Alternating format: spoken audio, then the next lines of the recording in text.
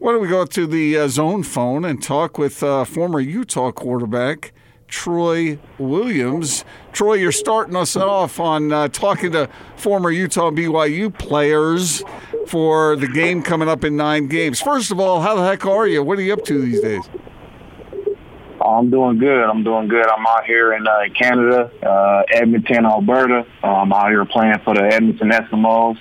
Life is good. I can't complain. I've been blessed with this opportunity, and I'm going to try to just continue to levitate from here and just enjoy the process.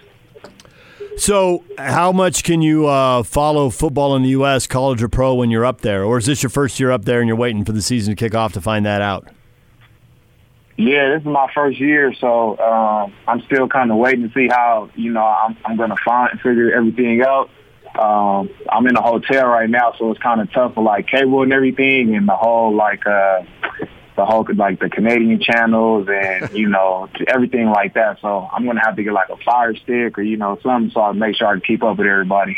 How are you finding the play up there and the practices? I mean, does it feel like a good fit to you, or is it kind of strange? Yeah, it was a little strange at first. I'm still learning, but it's been good to me. I can't complain. It's a couple, tweaks here and there. Of course, it's a lot different. Well, it's not too much different from, American football, but at the end of the day, it's still football. You still got to strap it up, mano a mano. But, I feel like I'm coming along real well. So your memories of the Utah BYU games, when you hear the games coming up and you think back to it, what do you think? Oh man, don't lose it to those guys. That's the only thing I say. don't lose to those guys. Continue to keep the streak going. The coaches, they play like it's like a video that's in the locker room, and it plays all day, every day. Just like BYU, Utah highlights, all the trash BYU guys talk throughout the media, just a little extra motivation. I just remember it, being a lot of fun, just preparing for the week and just playing in the game. That's the best part. It's one thing, Troy, for the guys who are from this area, but for you coming from out of state, how long did it take you to really understand how important it was to the fan bases?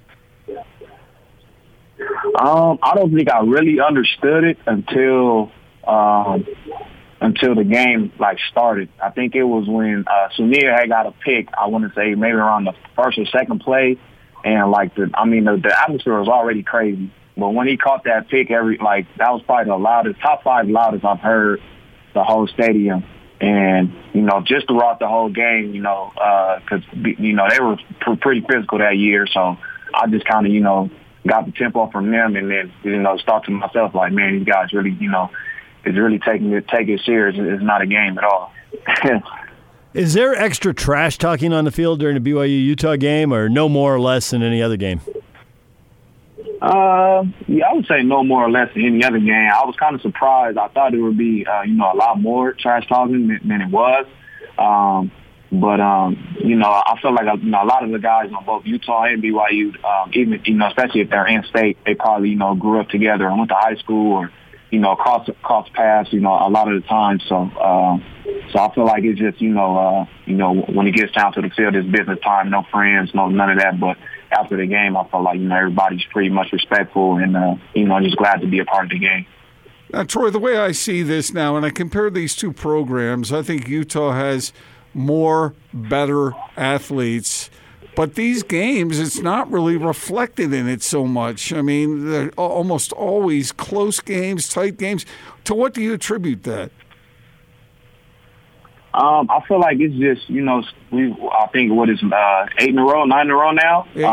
So 8 in a row, yeah. So I feel like, BYU, they come out, they get their best shot, every time. They want that win so bad. So I feel like this is their Super Bowl or whatever you want to call it. So you're going to get their best shot regardless of who we have on our team. We're going to get the best out of each one of those players on that other team on that night. And that's what makes it special. I feel like the closer the better. I mean, of course we want to blow them out, but I know the fans, they want to see a good game and everything. But I feel like that's just the main factor. They come out, they want to win so bad. and they just can't do it. So that kind of frustrates them, and it just wants to, it motivates them more and more. But, I feel like we're going to continue to get the job done, regardless of how they feel. Former Utah quarterback Troy Williams joined us from Edmonton, where he's playing in the CFL right now. So I'm curious, the offense and its inability to really take the Utes where Ute fans want the team to go has been a story for a decade, and we have just driven ourselves nuts talking about it. From your perspective, when you were there were flashes of it being what it really could be, but then there were other times it wasn't quite there. What would it take for it to get up to that higher level and just stay there routinely? What's missing, you think? I think you just have to stay the course. It's a lot harder than it looks, especially to the, outside world. You're not in the locker room. So it's a lot of things that are going on. You got to give credit, to the other team, to your opponent, whoever that may be. The Pac-12 is a very, tough conference. So, but, I feel like we just have to stay the course and try to utilize everybody, all the athletes that we have, and just stay on that path. I know it's kind of frustrating. I know it looks frustrating. We know that, and, everybody, in the building knows that, but, we're striving, each and every day to try and just stay consistent and, just try and, come together as an offense. But I feel like, you just got to stay progressing, and, it'll happen eventually. Troy, as a quarterback at Utah, did you feel at times with Kyle Whittingham's emphasis on the run game and on defense, did you feel like that was hard on you as a quarterback? Because it seems to me, tell me if I'm wrong on this, but it seems like a quarterback has to feel confident, has to feel like, okay, if I throw a pick, I throw a pick. It's part of the game, but I have to have faith in my receivers and lay the ball out there for them. And that it seems like at times with the emphasis on eliminating turnovers that can be tough on a quarterback. Am I reading that right? Yeah, especially, because we have the ball in our hands every play. So, that's the main objective is to get the quarterback and to protect yours. So, but I feel like, whatever is your offensive strength, I feel like you should go towards that, especially if, that gives the quarterback a lot of confidence. When you see the offense progression, whether we're running the ball 50 times a game or passing 50 times a game, I feel like the quarterback will always be confident, in the players as long as, the ball is moving, scoring points, everybody's having fun. I feel like, that's when I was most confident, when everyone was having fun and, everybody's, all in on what we're trying to do. It's not really about, it's not really about, trying to throw this amount of passes per game, or I got to get my QBR rating up, or whatever the case may be. I feel like, once you just start having fun and guys flying around, it'll start clicking more and more, and, your QB's confidence will go out the roof. Are you in touch with Tyler Huntley at all? You guys ever text or trade messages or anything? Yeah, I still talk to him and Shelly. Those are my guys. I tap in with them every now and then. Make sure everything is good, or they'll see me like on the Snapchat or Instagram, whatever it may be, and just saying what's up, making sure everybody's good, and just telling them everything is right around the corner. So just regular QB talk.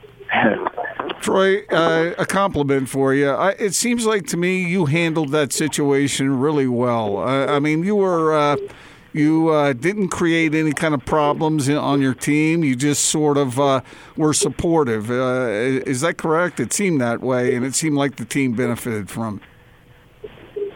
Oh, yeah. I appreciate that. Yeah, of course. I didn't want to, butt heads with anybody. Taylor made his decision. It is what it is. I had no control over that, but what I did have control over was how, I can come out every day, how I can show up to practice, how I treat people, and I didn't want to, give off any type of bad energy or bad vibe, because at the end of the day, I still wanted to win. It wasn't like I was on the sideline, pouting or anything like that. And I was always good friends with Tyler. We came in at the same time. So, I just tried to help him as much as I could. And, he's talented as well. So, I understood, it would be just as, if we would have switched positions, it's not like, you know, if somebody would have asked me to play in front of a guy that's played for X amount of years, I'm not going to tell him no. Like, you know, that's not what I'm going to do. I'm going to go out and play and do what I can do. So, you know, I respect, you know, the decision. You know, I respect Tyler, and, you know, we have respect for each other. So, you know, I just wanted, you know, the best for him and the team, and, you know, I just tried to enjoy it as much as I could. Well, your class was the equal of your talent, so we appreciate you joining us today. Thanks a lot, Troy, and good luck up there. Okay, thank you, guys. Appreciate it. You guys take care. All right, there's Troy Williams on the Sprint special guest line. Lease any handset, get an iPad for $99.99. Visit the local Sprint store near you.